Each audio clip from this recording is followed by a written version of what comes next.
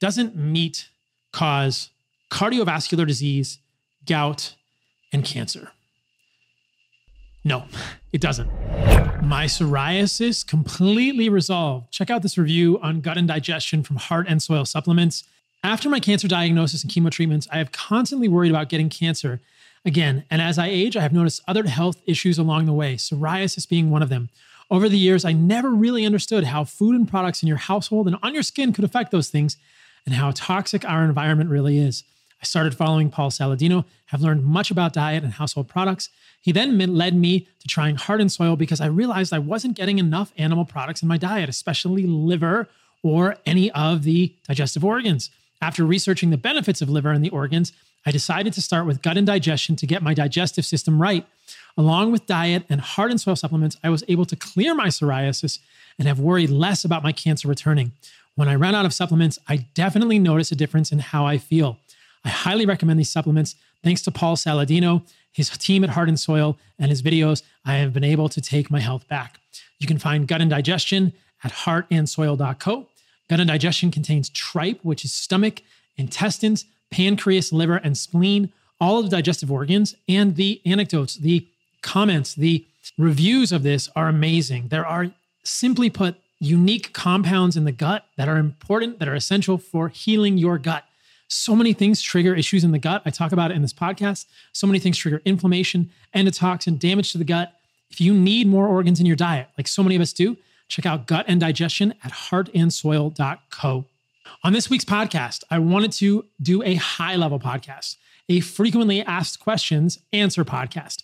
This is like an AMA, but I'm answering your most frequently asked questions on YouTube, on Instagram, on the DMs, etc., via email. And in this podcast, I wanted to go high level, like I said, so not a lot of articles to show in this podcast, but as I mentioned in the podcast, there are tons of references to previous podcasts where I have done deep dives on all of these topics. So this is a good high-level podcast where I address frequently asked questions like, doesn't meat cause cancer?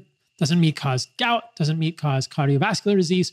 What is insulin resistance? How do I fix it? What causes it? How do I fix diabetes? What are the deficiencies on a vegan diet? Are there deficiencies on an animal-based diet? And so on. So enjoy this frequently asked questions, high-level podcast. And if you want to know where to find deep dives, you can just search on YouTube or any of the podcast platforms that you listen on to find my name and the topic that you're interested in.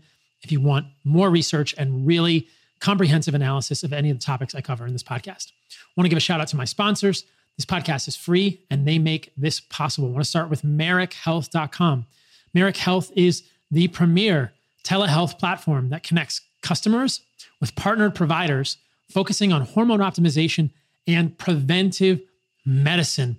It's really cool that they do this because very few doctors, let alone telehealth platforms that allow you to connect with a doctor anywhere, focus on hormone optimization and preventive medicine. You can find them at MerrickHealth.com, M-A-R-E-K health.com. And the cool thing about Merrick is they let you order your own set of labs. You can do self-service labs. You can order whatever labs you want. You can work with a provider there who will recommend labs, or you can order the labs you want, and they'll have somebody from Merrick review the labs with you. And what's really cool is I designed a very affordable panel, the most bang for your buck I could think of with Merrick. It's a Carnivore MD panel. It's priced as low as $243 for self-service labs, and you can get 10% off your first set of labs with the code Paul at MerrickHealth.com. So as you guys know, knowing what's going on with your hormones, knowing what's going on with your labs is essential. In this podcast, I talk about the labs that I think are the most essential to get, and this is the easiest way to do it. So check them out, MerrickHealth.com/CarnivoreMD, or use the code Paul for 10% off your labs. Understanding what's going on is essential for optimal health. Do not leave this to chance. Check your labs, and even if you're doing keto or something, check your blood work, check your thyroid, check your cortisol to DHEA ratio. You'll see what I'm talking about, and then you can improve on that stuff. Also, I want to give a shout out to my friends at Joovv, Joovv. It's the new year.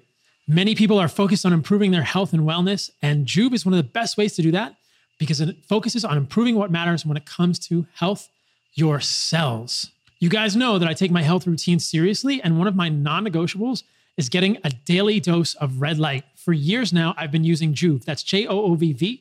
I love it because it's so relaxing and easy to use. You've heard me talk about them before, but I love the device. It gives me access to red light any time of the day that I want, but I especially like to do it before sleep. And the new Joovv products have a mode that is meant to be before sleep that helps you wind down at the end of the day.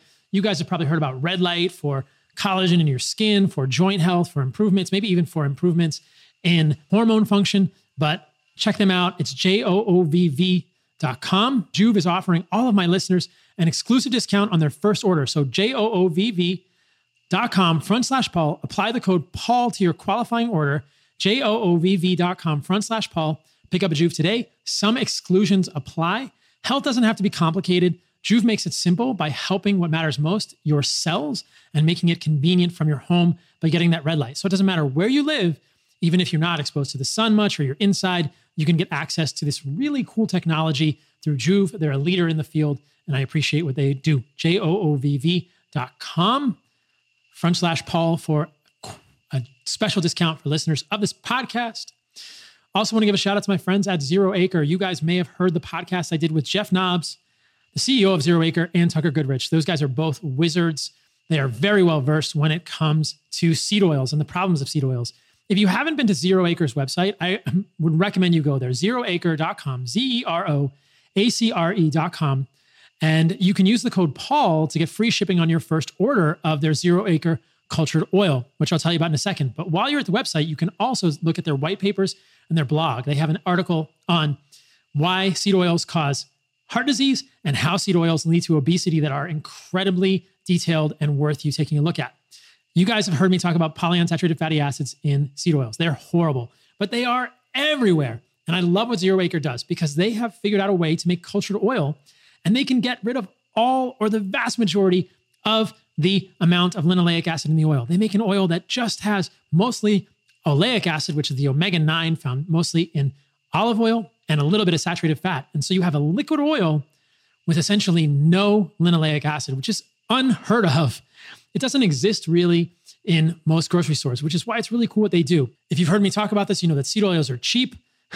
They found in most restaurants and packaged foods. They are super problematic for humans because of the omega-6 fatty acids and the linoleic acid. But the oil from Zero Acre is an all-purpose cooking oil. And as I said, it's mostly monounsaturated fat, and it has very little linoleic acid, lower than even olive or avocado. So if you really want to put a liquid oil on your salad, or you really want to cook with a liquid oil, this would be a great one to use. They also put it in an infinitely recyclable aluminum packaging, which blocks UV light and prevents oxidation. It's gluten-free, glyphosate residue-free, allergen-friendly, and Whole30 and animal-based approved. You can get free shipping by going to zeroacre.com/Paul and claim that deal. But check out what they're doing at Zero Acre. They are really, I think, moving the needle, because one of the most incredible things that I hope will happen with Zero Acre is that more restaurants will start using it, because restaurants need fryers, because you guys want to eat French fries. I get it. And there's not enough tallow in the world to make all the French fries in tallow. So this would be a much better option. I hope we get all the seed oils out of restaurants, and I hope that Zero Acre is used in so many restaurants, and that you guys will check them out if you want a liquid cooking oil. Last but not least, go to drpaulsalt.com to get your free bag of Kalima sea salt, which is a zero ocean-borne microplastic sea salt. I think this is really cool that they're doing this, guys. It is from the Colima Bay in Mexico. These are hand-harvested salt by the salineros there. And what's the problem is that each year humans dump 8 million tons of plastic garbage into the ocean, because that's where your table salt comes from. It breaks down into tiny pieces called microplastics. That's what forms the core of a lot of salt crystals. That's no good. A new study reveals that microplastics are in 90% of all salt tested. That pisses me off. So customers get their first bag free. It's freaking delicious. It's super crunchy. It's the best finishing salt that I've ever had.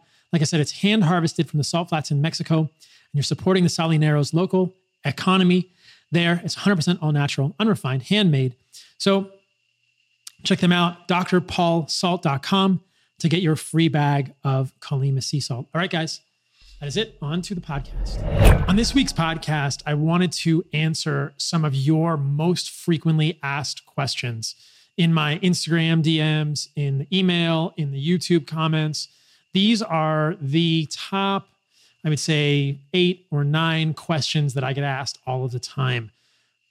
Those who listen to the podcast frequently will know many of my answers to these questions, but in this podcast, I will do my best to keep it high level and not get too granular with regard to research. I'll probably show some studies, but many of my podcasts do get pretty detailed, and I want to keep this one high level. If you want more details for any of the answers to these questions, you can reference previous podcasts that I have done. I've done podcasts answering every single one of these questions that are over an hour in length. On this podcast, I'm going to try and answer 8 or 9 questions in that amount of time. So if you want a deep dive for any of these questions, search my podcast on YouTube, search my podcast on Spotify or Apple, wherever you listen to podcasts, and you will find in-depth deep dives on all of these with tons of science.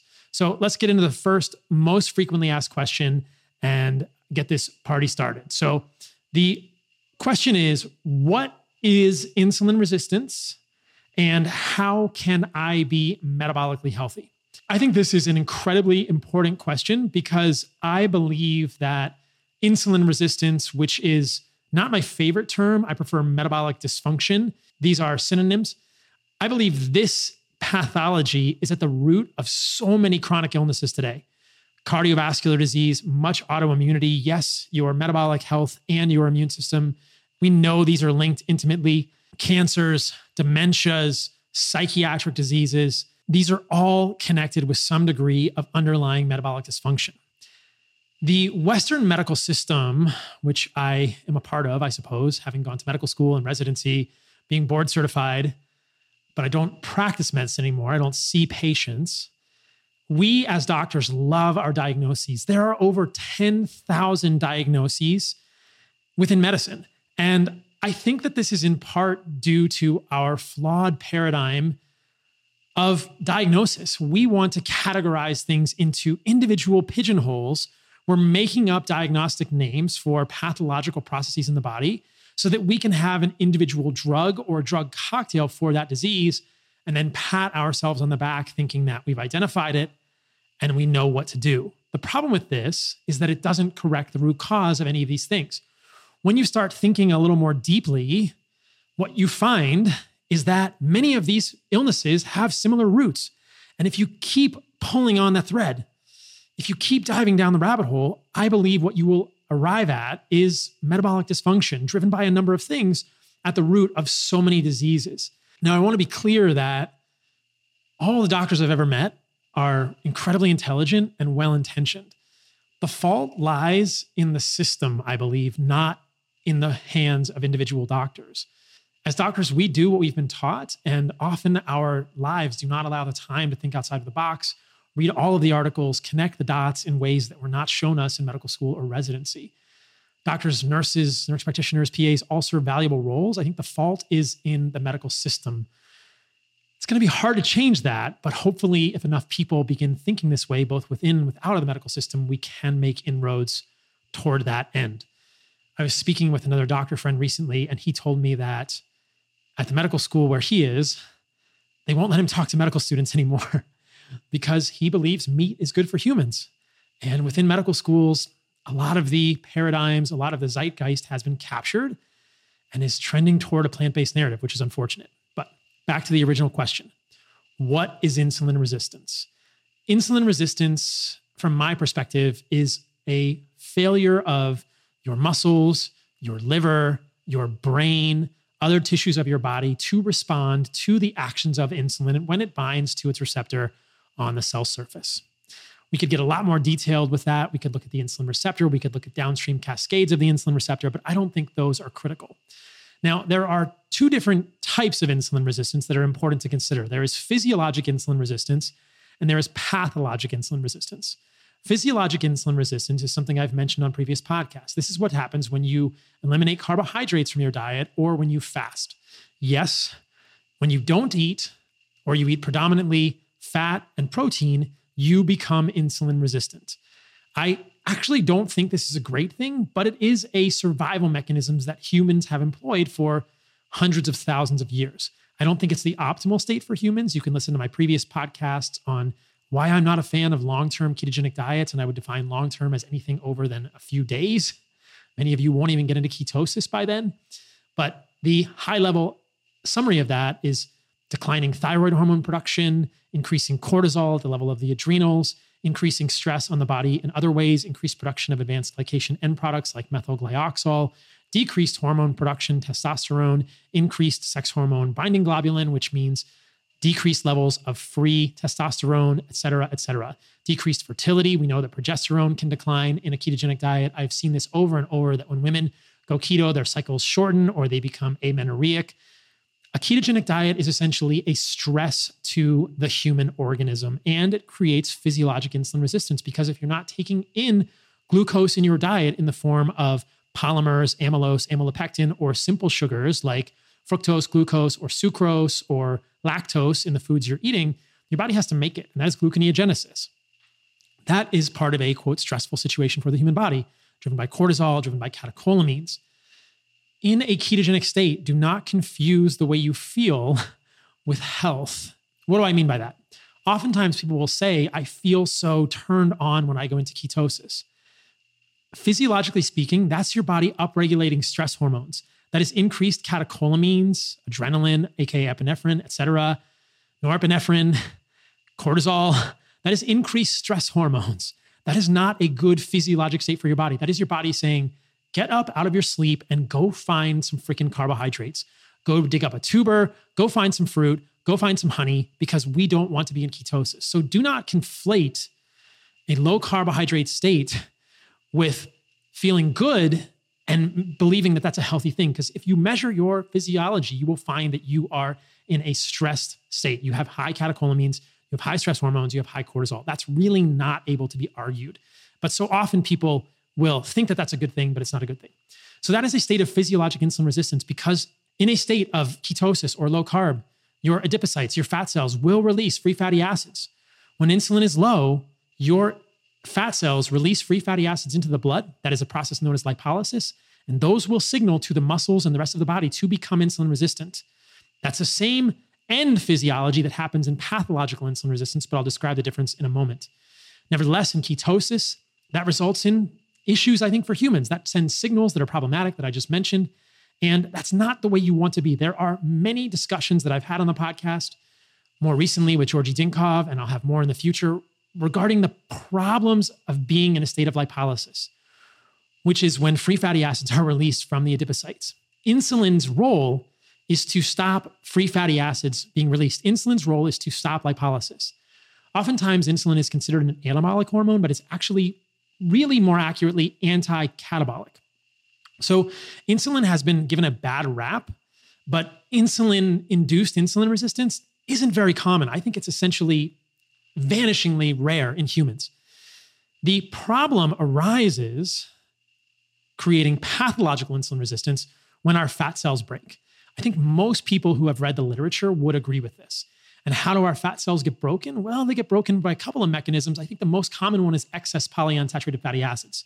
I've done lots of podcasts on polyunsaturated fatty acids and the way that they are incorporated into the cell membranes of fat cells, the downstream collateral damage from their byproducts of breakdown.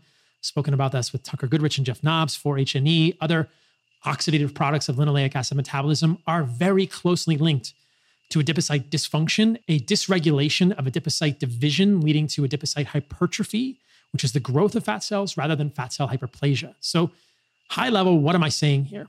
Insulin resistance is when insulin can't do its job at different tissues in your body. It can happen physiologically when you don't eat carbohydrates because your body is trying to spare the glucose that's made from gluconeogenesis for tissues that depend on this.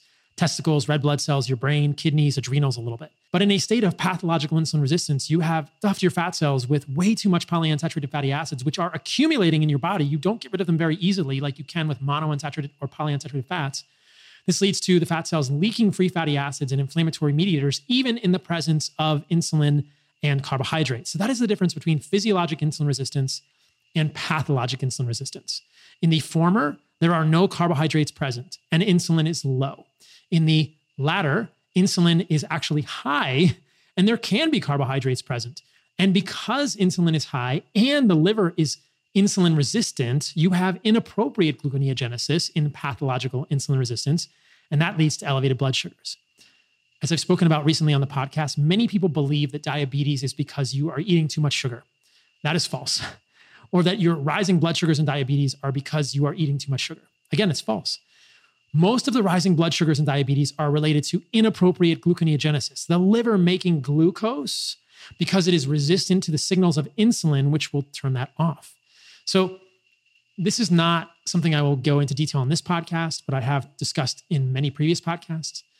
I don't think carbohydrates are bad for diabetics. They will raise your blood sugar if you are diabetic or not, but there are good studies with large amounts of honey, over 100 grams per day in diabetics, showing that these lower fasting insulin and fasting glucose, leading to improved insulin sensitivity, which is what you want.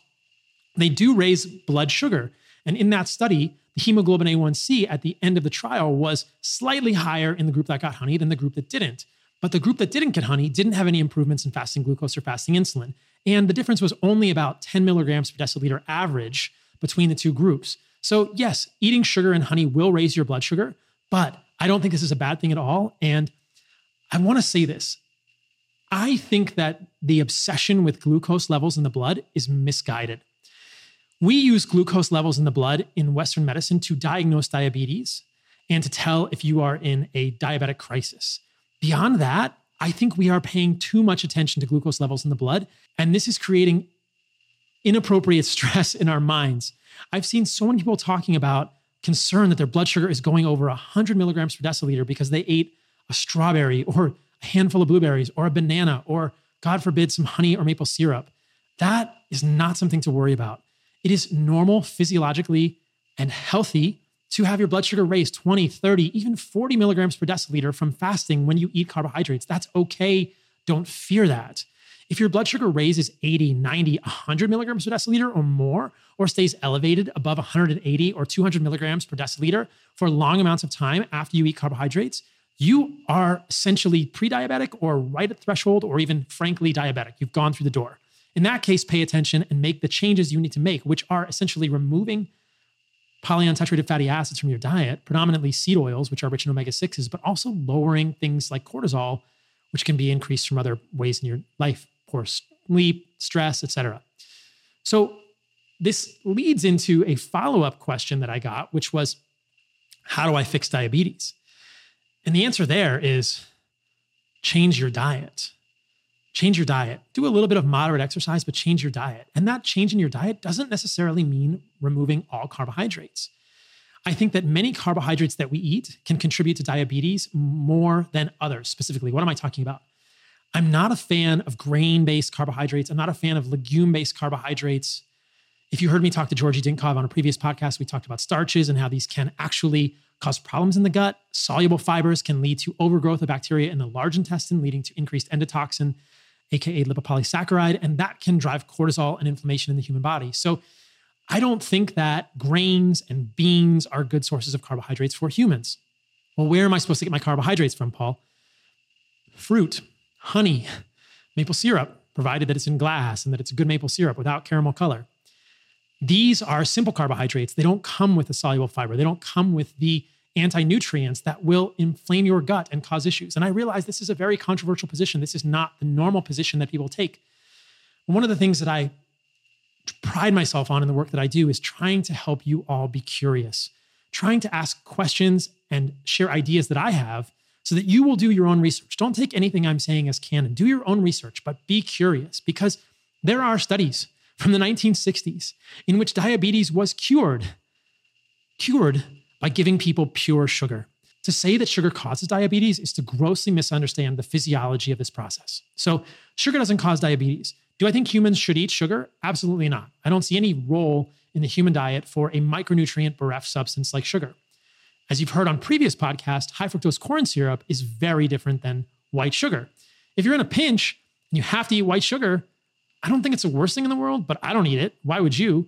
Getting some fruit juice, some honey, some maple syrup, some lactose and milk, if you tolerate that, these are great sources of carbohydrates that will be beneficial for you by letting your body have the signal of abundance. As I mentioned at the beginning of this podcast, not including those or not including enough of those, which is a very common mistake, leads to increased cortisol, increased catecholamines, increased epinephrine, norepinephrine, and decreasing of thyroid and other hormones. This is not what you want.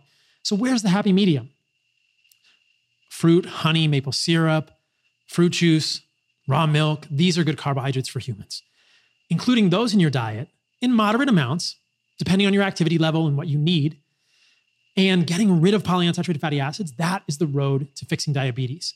At a high level, you fix diabetes by improving the quality of your diet. I heard one of my friends use a word that I'd never heard before. Become a qualitarian. I kind of like it. Maybe I'll use it. See if I use it in the next podcast.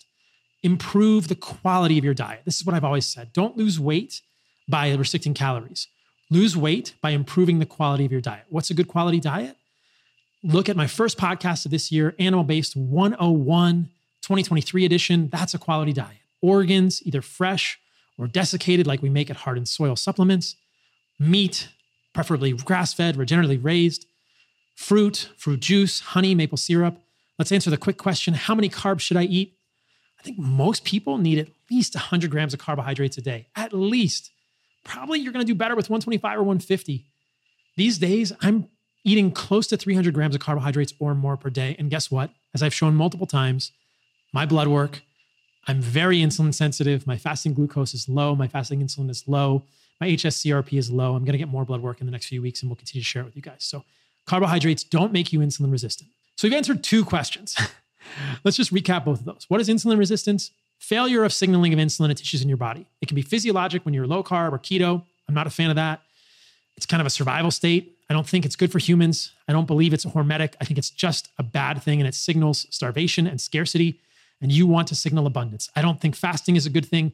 We know it leads to lean muscle mass loss. We know it leads to decline in hormones. I'll talk about that more in the future. I'm not even a fan of intermittent fasting anymore. And I know I'm breaking from the norm here, but I don't think this is a good thing. I've done podcasts on longevity in which I talk about the fallacy of calorie-restricted diets. Please refer to that if you want a deeper dive there. What causes pathological insulin resistance? Polyunsaturated fatty acids and cortisol related to stress and gut inflammation. What causes gut inflammation?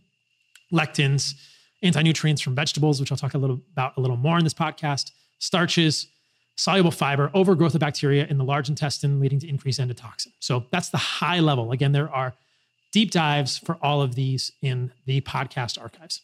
Next, frequently asked question, doesn't meat cause cardiovascular disease, gout, and cancer? No, it doesn't. In my book, The Carnivore Code, I wrote some great chapters about this. That is an older book. And what's interesting about writing books is that when you freeze your ideas in kryptonite, they often grow and evolve because we are humans. But my views on those things have not changed at all. I continue to believe there is no good evidence that meat causes cardiovascular disease. The only thing that a vegan or a plant-based advocate or someone who is trying to vilify meat with regard to cardiovascular disease could point to are observational epidemiology studies. Studies where there's no experiment done, it's just a survey. And what happens is that sometimes in some Western populations, people who eat more meat do tend to have more cardiovascular disease. Well, in Asia, the men that eat the most red meat have the lowest rates of cardiovascular disease, and the women who eat the most red meat had the lowest rates of breast cancer specifically, I believe. And that's a very big study. In fact, that's a conglomerate of multiple studies with over 200,000 participants, if I recall properly.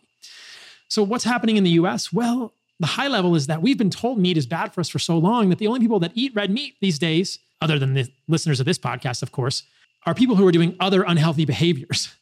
People who are riding motorcycles, smoking cigarettes, going out at night, partying. You can take those for what you want in terms of your value system, but who eats vegetables? Who eats less red meat? Who eats chicken and fish? Well, people that are higher socioeconomic status, people that get mammograms and colonoscopies and don't smoke and play tennis on Sundays. So you can see what's happening here.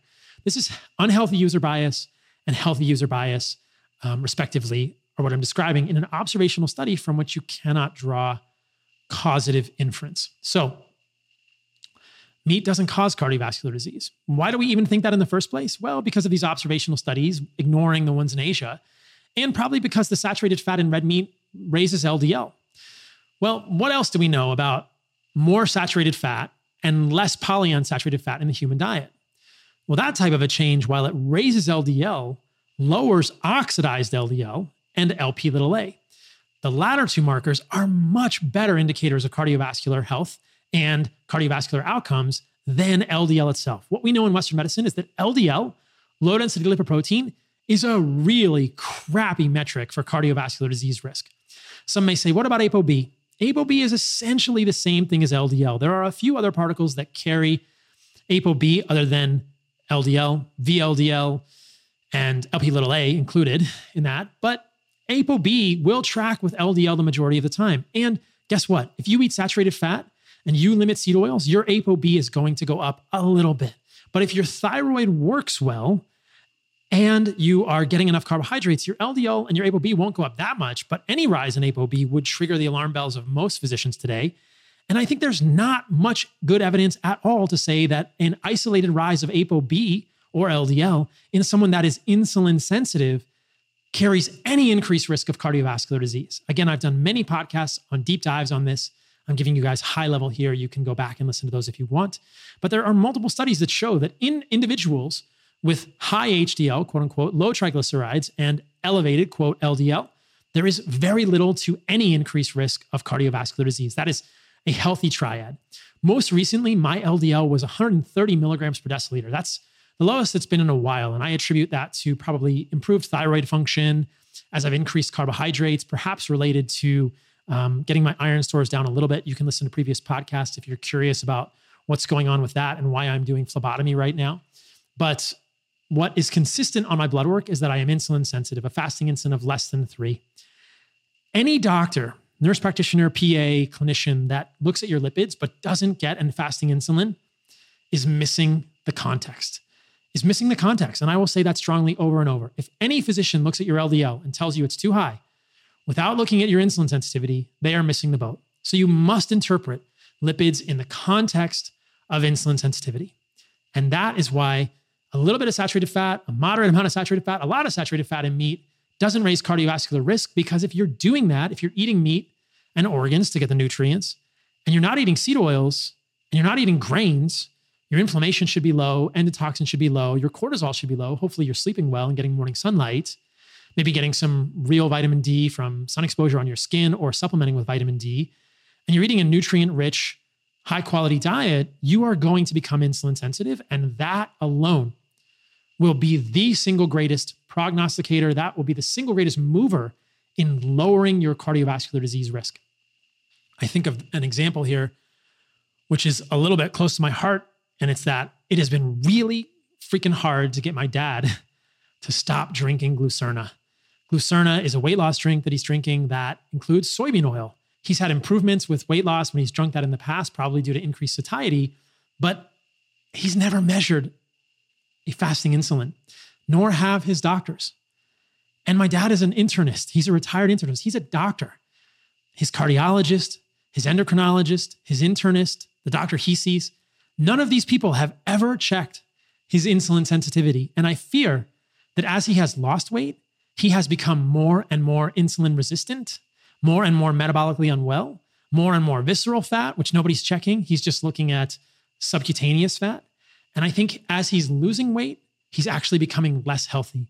And when I see him, it kind of breaks my heart because he's sarcopenic. He doesn't have a lot of muscle and he doesn't look that well. So I don't think my dad listens to this, but maybe somebody can forward it to my dad and we'll change his mind. Good luck with that one. So anyway, just because you're losing weight doesn't mean that you're getting healthier. You must understand the root cause of these illnesses and have meaningful metrics in your evaluations. Just because you feel good on keto doesn't mean that all that cortisol and catecholamines are doing good things for you either. So what about meat and gout? I have a whole podcast on this as well. No, meat doesn't cause gout. Here's the rub. Eating meat, eating organs, eating fruit will not raise your uric acid if you are insulin sensitive. I've checked my uric acid countless times and it's always been below 4. And I don't think there are many people who can claim to eat as much meat, organs, and fruit as I do right now. If we believe the canonical view that the fructose in fruit juice, honey, or maple syrup, and the purines in the meat and organs I eat will automatically raise your uric acid in geometric proportion to the amount that you eat them, my uric acid, to be sure, should be through the roof, but it's not. And I've never had gout. So granted, my genetics might be favorable, but I've seen this countless times, and there's good evidence in the medical literature that this is not the complete story. Surprise, surprise. We've seen that so many times that we are constantly presented with just part of the equation when it comes to these pathologies. Eating meat, eating organs, either fresh or desiccated, eating fruit will not raise your uric acid if you are insulin sensitive. So What is the question that follows? Well, somebody will say, I'm obese and I'm diabetic and I'm insulin resistant. Can I eat those things? Absolutely. Just follow your uric acid. If you have a history of gout, be aware. And maybe you can't eat as much of those things until you get insulin sensitive. But I will tell you this, if you have insulin resistance, changing your diet can improve your insulin sensitivity in a matter of weeks. This was a hotly debated, contested, and I think often overlooked issue during the last viral debacle. People would say to me when I was really passionate about the lack of discussion of metabolic health and dietary quality change in the mainstream narrative that how can you expect someone who's obese to improve their diet and they won't be able to improve their diet or lose enough weight quickly enough to decrease their risk of pathology related to the virus. I said, well, you can improve your insulin sensitivity pretty damn fast if you change the quality of your diet. So regardless of where you are, I think many of the same interventions work. If you have a history of gout, maybe don't eat quite as much meat or as many organs or as much fructose, but manage those things and quickly you will become insulin sensitive or improve your metabolic dysfunction to a point that you can gradually increase those foods. Those foods didn't cause it. They're not the root cause, and they are the most nutrient-rich sources of nutrition and nourishment for you. Last one is cancer. Doesn't red meat cause cancer? Again, the answer is no. There's no good evidence that red meat causes cancer. This gets into a whole mTOR conversation. Again, there are many podcasts going deeply down this rabbit hole. Look, mTOR, the mammalian targeted rapamycin, is essential for proper human health. You activate it when you work out. You activate it when you lift weights. You activate it when you exercise. You activate it when you fast. You cannot avoid mTOR. And you won't avoid mTOR by avoiding meat because carbohydrates also activate mTOR. Anything that builds your body up and makes it strong activates mTOR. Don't fear mTOR. Don't overemphasize AMP kinase. You don't want to overfast. In fact, I don't think you should fast at all. You will always have periods where mTOR is low because you'll be sleeping. Unless you're sleepwalking and sleep eating Cheetos and polyunsaturated fatty acids and foods that are high in starches that are irritating for your gut, you'll always have periods where your mTOR is off. That's all you need, in my opinion. We really don't have good evidence that eating meat triggers excess mTOR, and this directly leads to cancers or any of these issues. This is a conflation of the medical data, and I would recommend that you listen to my deep dive podcast and read the chapter of my book in which I talk about that. Just because there are people known as Laurent dwarves that don't have high rates of cancer and don't have mTOR doesn't mean that turning on mTOR by doing things like eating meat, which creates healthy, strong bones and muscles and ligaments and protects you from age-related muscle loss and sarcopenia and fractures, which are the real killer, doesn't mean that that will lead to cancers. In fact, I think that the main drivers of cancer are excess lipolysis, permeability of fatty acids, permeability of cell membranes related to excess polyunsaturated fatty acids, and underlying insulin resistance. Yes, we're back to the same pathologies. Meat doesn't cause cancer. The WHO report on that is incredibly corrupt. You can listen to my breakdowns of that in the past. There's a great article by one of the members of that committee, David Klurfield, who was on the committee in 2015. The reanalysis and the more detailed analysis came out in 2018. The majority of members of that committee were vegans and vegetarians, and so many studies were left out of that consideration. There were only 14 observational studies, I believe, give or take a few studies in that analysis. They left out all of the interventional studies. They did not include any animal studies in the WHO judgment. And 8 of those 14 studies, if I remember properly, showed no association between red meat and cancer. 6 did, but only one of those 6 showed that that association was statistically significant. And that one study out of 14 is why the WHO believes that meat causes cancer. That's crazy. And that single one study was done in Loma Linda, California, which is a known Seventh-day Adventist community, a group where healthy user bias and unhealthy user bias are very strong because the mainstream narrative in Loma Linda is that if you are eating meat, you are doing something that is bad for you. And the people that are eating meat in Loma Linda are very rebellious. And in fact, in that study, you can see that the people who ate meat will also very much more likely to be obese and diabetic and unwell. And yet that is where the association between red meat and cancer came from. Well, does diabetes increase your rate of cancer? Yes. Does obesity? Yes. Is red meat? No. Red meat's getting pulled into the fray inappropriately. So don't blame red meat for the things that grains that are irritating for your gut, seed oils, high fructose corn syrup. Listen to the last week's podcast about the differences between that and sugar or sucrose. Those are what are causing the problems, not red meat, but often red meat gets pulled in. One of the other interesting questions I get asked frequently is, how did we evolve to eat meat? Well, none of us has a time machine. I wish we all did, because it would be a really interesting excursion adventure, and it would settle a lot of online debate if we had a time machine. We could go back to so many different times in history, but certainly I think that I would go back to prehistoric times, hunter-gatherer times, maybe the moment, maybe the series of years, maybe the time when our primate ancestors came down out of the trees. The most accepted theory now is that 2 to 3 million years ago, there was a shift in the topography in the East African Rift Valley. I've been there. I've seen these places. They're pretty amazing. And that those were where the first, quote, Homo genus individuals arose from Australopithecines, Homo habilis, Homo erectus. There's a place called the Latoli Gorge where we see footprints that are millions of years old. Skeleton of Lucy was discovered near there, which is one of the earliest Australopithecus fossilized remains that we have. But somewhere there was a change from Australopithecus to Homo erectus, Homo habilis, Homo heidelbergensis, and eventually Homo sapiens. And I think a very compelling hypothesis is that what happened in the time was that we began eating more meat. We know that our brains became much more powerful and large during that period as well. If you look at the size of the, quote, human and human history brain, we see that for millions and millions of years as primates, our brains stayed the same size. And then they gradually started to rise as we were Australopithecus. And then somewhere around Homo erectus, they really began to grow in size. And that is also the time period in which we see things like stone tools, cut marks on bones, fossilized remains of animals, and mass graves of animals, suggesting there was a massive increase in hunting around that time, providing us with unique nutrients, calories, saturated fats, DHEA, EPA, micronutrients like pyridoxine, vitamin B6, riboflavin, folate, livers full of vitamin A, all sorts of nutrients that were in short supply. Prior to that, when we were mostly frugivorous or omnivorous primates or primate hominids eating very little amounts of meat, perhaps previously scavengers, when we could hunt our own animals, we had much earlier access to the organs, to larger bounties of fat and organ meats and muscle meats, which provided calories and, again, unique nutrients for humans. So that is a very interesting hypothesis. Wrapped into this discussion is the very factual, true statement that animal foods contain so many nutrients that are not found in plant foods, which is why a vegan diet doesn't work well, which is another frequently asked question I get.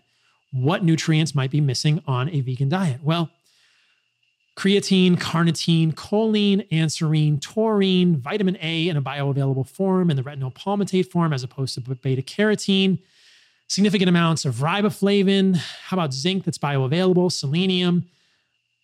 The list goes on and on. Biotin, it is a huge list of nutrients that are really only available in significantly bioavailable forms in appreciable quantities in animal foods. And every single one of those nutrients that I just rattled off has critical roles in human biology and allows us to be optimal humans in terms of fertility, virility, libido, strength, recall, mental clarity, reaction time, athletic performance. We critically need those nutrients.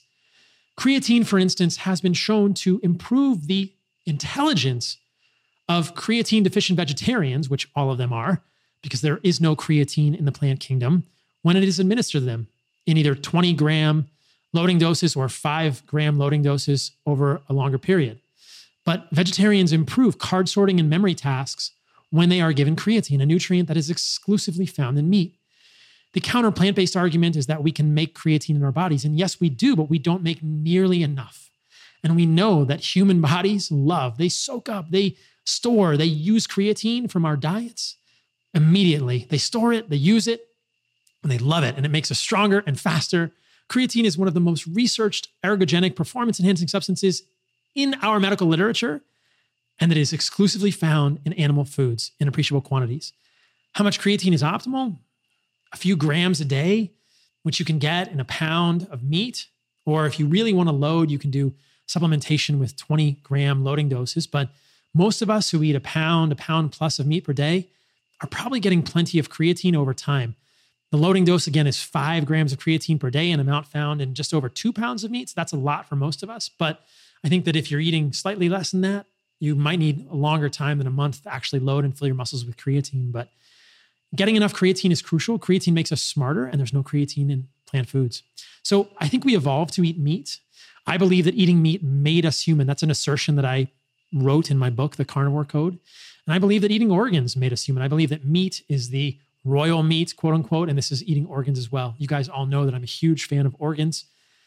I'll do podcasts in the future about the benefits of liver and other organs. If you want to get more organs in your diet, get them fresh, get them desiccated like Heart and Soil, however you want to get them. But again, the nutrients in organs are different than the nutrients in meat. You cannot get enough riboflavin just eating muscle meat. You maybe could get enough riboflavin if you add in some fruit and some plants in there. But again, the most bioavailable sources, the best sources of riboflavin, which are essential for proper methylation, are things like heart and liver. There's not much riboflavin in muscle meat. There's not a lot of folate in muscle meat. There's not a lot of copper in muscle meat, which is needed to balance zinc. There's not a lot of biotin in muscle meat. The list goes on and on. Having organs is like the jelly to the peanut butter. Yeah, muscle meat is a good thing to have in your diet. There's a lot of it on an animal when you kill it. But all animals, all hunter-gatherer tribes go for the organs first. That's what I saw when I was with the Hadza in Tanzania in 2021. So answered kind of two questions there. How did we evolve to eat meat, and what nutrients are deficient on a vegan diet? Let's go into the next one, which is, are organs necessary? I started to answer that one quickly. Yes, I believe they are. And in fact, there are more and more examples of meat advocates who have found that they are deficient in nutrients when they're only eating meat. So Michaela Peterson recently posted on her social media that she was folate deficient, something that I'd been telling her for years and saying was going to be a problem. She was also probably deficient in riboflavin, vitamin A, and other things that are not found in muscle meat. Yeah, you can get some of that stuff in eggs, but organs are the best source of those. So now Michaela's including liver in her diet, and I think that's going to improve her folate status massively. Now, why do we need folate? Well, any woman that's thinking about conceiving needs folate, so you might want to test that. We know that folate deficiency is connected with neural tube defects. And so folate is also essential for methylation, which drives so many reactions, hundreds of reactions in our bodies, the formation of neurotransmitters, the breakdown of toxins in our diets. You need methyl groups from folate. Riboflavin is also found almost exclusively in organ meats, heart, and liver. And that one is essential for the functioning of the MTHFR enzyme, the methylene tetrahydrofolate reductase enzyme. If that doesn't function well, if you have polymorphisms at 677 or 1298 positions on that, you will have an elevated homocysteine, another independent risk factor for cardiovascular disease. So yes, organs are essential in the human diet. They are never left out of any hunter-gatherer diet. How can you get them in? Start with liver. Get a half an ounce per day, the amount of a quarter. Or eat it frozen, eat it sauteed, eat it grilled. If you don't want to eat fresh liver, get desiccated organs. Again, Heart and Soil Supplements has your back covered. Then eat some heart. I love heart. It's high in coenzyme Q10, high in riboflavin. Interesting, unique peptides found in heart. And as I've talked about with Georgi Dinkov, heart also has testosterone. The heart seems to be protected from the catabolic effects of cortisol in the human body, and the testosterone serves part of that role. So heart contains testosterone. I eat probably 5+ ounces, maybe 6 ounces of heart every single day, and I love it. I grill it. You can also get heart and desiccated organs, which are easily found. Like I said, heartandsoil.co. What other organs am I loving right now? Thymus. So I've spoken about this recently, but there's evidence that consuming desiccated thymus, freeze-dried thymus, or fresh thymus actually improves the health, the size of the thymic gland in animal models. The thymus is an immune organ that very few of us even know about. It sits behind the sternum, and we're told that it involutes, that it shrinks as we age. But I found it very interesting that in animal studies, if you give these animals desiccated thymus, it can improve the size and the function, the immunologic function of the thymus. Why was no one talking about supplementing with thymus during the recent viral pandemic? Well, I guess I can guess the answer to that. I mean, who eats thymus, right? But again, desiccated thymus is available. That's in our histamine and immune supplement at Heart and Soil, or you can get it fresh from many producers. Although what I've found is that when I talk about some of these organs, they'll sell out. So you have to know a farmer, which means meet your farmers, get these organs fresh. That's how I prefer that you eat them. As many of you will know, testicle contains bioactive testosterone. It's been shown to show up on tests. We have done informed sports testing at Heart and Soil, and the testicle supplement whole package does contain bioactive androgens, including testosterone. So if you want more testosterone, eating testicle is good. Be aware that if you're a professional athlete or someone who's going to be drug tested, you might want to be careful with that one because we don't want positive drug tests from testicle. I did a video on YouTube and a reel on Instagram suggesting that testicles and testicle eating might just be banned from professional sports soon, which I think is kind of hilarious, but beautiful in a karmic way. So when the eating of whole animal parts is banned, I think that many more people will appreciate the value of organs. Calcium is another critical part of the human diet. And if you're not getting raw dairy, you can find calcium in bones or microcrystalline hydroxyapatite. in supplements that contain that kind of stuff. That's like Bone Matrix from Heart and Soil. So I think getting calcium is good. You can also get calcium from eggshells. If you eat too much of that, you may get constipated. But microcrystalline hydroxyapatite or calcium carbonate in eggshells are good sources of calcium, but include calcium in your diet because the calcium phosphorus ratio is critical. And again, we're back to organs. Bone marrow, important for essential fatty acids, stearic acid, immune factors. The majority of the immune cells in your body are made in the bone marrow, and then they go to the thymus to be programmed throughout your life. Again, these are two critical immune organs. And I think that if you care about the health of your immune system, including bone marrow and thymus in your diet, are good things. Brain has also been shown to improve cognitive function. Yes, there are studies with desiccated cow brain that show improvement in cognition as humans age. And when the researchers tried to use plant-derived phosphatidylserine, their hypothesis was that it was the phosphatidylserine in the brain that was improving the cognition. It had no effect. So we've not been able to replicate that improvement in cognitive function with desiccated brain by using plant-based derivatives of similar compounds found in brain. So there are probably other nutrients that we're not aware of, peptides, cofactors, et cetera. People often get worried about eating brain, but here's the key. There has never been a case of bovine spongiform encephalopathy in New Zealand. And it's a bovine thing. So if you want to eat brain from lamb, it's probably pretty safe. But if you want to eat cow brain, all of our supplements from Heart and Soil are sourced from New Zealand. There's never been a case of bovine spongiform encephalopathy there. That one is mood, memory, and brain. And so if you want to see what desiccated brain does for your mental capacity, check that out, or get some fresh lamb brain in the US. You can't get cow brain legally in the US. And there have been cases of prion diseases, including bovine spongiform encephalopathy in the US. They're very rare. I think it's probably pretty safe to eat cow brain under the radar, but you better know where you're getting it from, and it's technically illegal. So getting brains is tricky, but lamb brains do exist in the United States, and desiccated brain is available from New Zealand easily. So those are very valuable as well. The overarching idea here is eat organs. They will improve the quality of your life. I guarantee it. Get them fresh if you can. Meet farmers. Get them from regenerative sources. If you can't, get them desiccated. That's why I built Heart and Soil. Another frequently asked question is, why are vegetables bad for us? So in the work that I do in the podcast and on social media, I've come to realize there are a number of themes that I'm talking about. These are probably the most important points in the work that I do, the most important ideas that I'm trying to understand, think about, evolve with, grow with myself, and then communicate to you all as best I can. Seed oils are harmful. High fructose corn syrup is harmful. Artificial sweeteners are harmful. And probably the least important one of those four, but still the four things that I think are harmful for humans are vegetables. The way to frame this in my mind is this. If you're thriving, don't worry about this. If you want to eat some onions or some garlic on your food and you don't have an autoimmune disease and it doesn't give you tons of gas or a rash or interrupt your sleep or make you smell like garlic and nobody wants to be around you too much, then fine, do it. It's okay. But I think that for those of us who have autoimmune diseases, I have eczema and psoriasis, or those of us who have sensitive guts, there is some validity to considering the wild notion that vegetables, the leaves, stems, roots, and seeds of plants, contain defense chemicals, and they may not be helping us with our issues.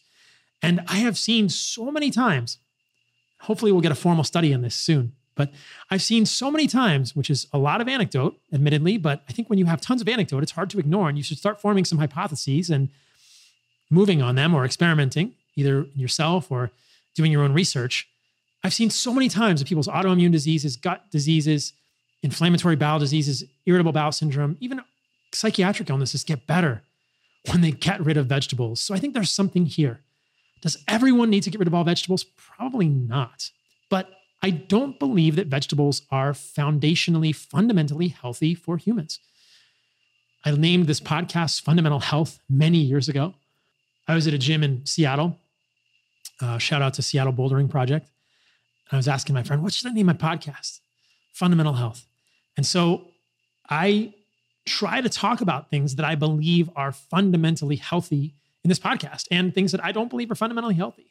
And I think historically, vegetables, the leaves, the stems, the roots and seeds of plants were survival food at best. Yeah, we ate them. Yeah, hunter-gatherers eat them a little bit today, but really only when they're starving. Go visit the Hadza. They do not eat 150 grams of fiber per day. They want honey and they want meat and they want berries. If they're absolutely starving, they might eat some pumpkin leaves. They do eat tubers from time to time, but the men are sort of not that excited about them. I went digging the tubers with the women. The men came along, but the men wanted nothing to do with these tubers. They didn't really care about the tubers. The men love honey. They love berries. They love eating meat from animals. This pattern we see over and over in hunter-gatherer tribes, which is our best approximation of where we've come from as humans. Vegetables are survival food at best, but we've elevated them to the pantheon, to the pinnacle of the pantheon, and said that they are the most powerful God. And that's just bullshit in my opinion. Vegetables are survival food. They're not great for all humans. And I don't believe there are any key or important nutrients that you can't get in more bioavailable forms, in higher quantities, in meat and organs and fruit and honey and raw dairy in an animal-based diet. Sure, you want to get some fruit for some vitamin C, great. And there are some fruits that we think of as vegetables, squash, avocado, etc., that people get confused about. But understand that when you're thinking about fruit, there's a lot of plant foods that you can eat. And when you're thinking about vegetables, a lot of things we think of as healthy are not so great for humans. Yeah, I'm not a fan of spinach. Look at my Instagram, see the reel I've done on oxalates. And how many oxalates are in spinach? A ton. These can contribute to kidney stones and other issues. Look at turmeric, tons of oxalates in turmeric. There are so many foods, almonds, that have lots of oxalates. These can accumulate in joints, cause kidney stones, not great for humans. Lectins, carbohydrate binding proteins found in things like beans and grains, strongly appear to cause issues in the human gut. Gluten is a lectin.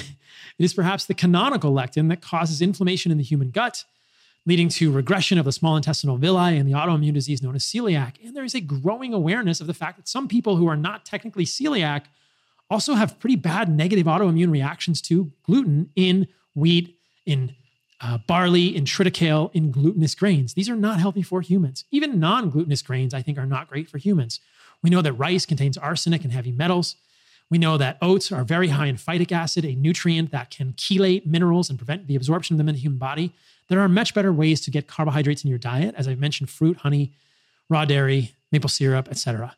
Vegetables, even leafy greens like kale. Kale's bullshit. You guys have seen me with that t-shirt or that hat. I don't think it's great for humans. It contains compounds of the family from isothiocyanates that will inhibit the absorption of iodine at the level of the thyroid.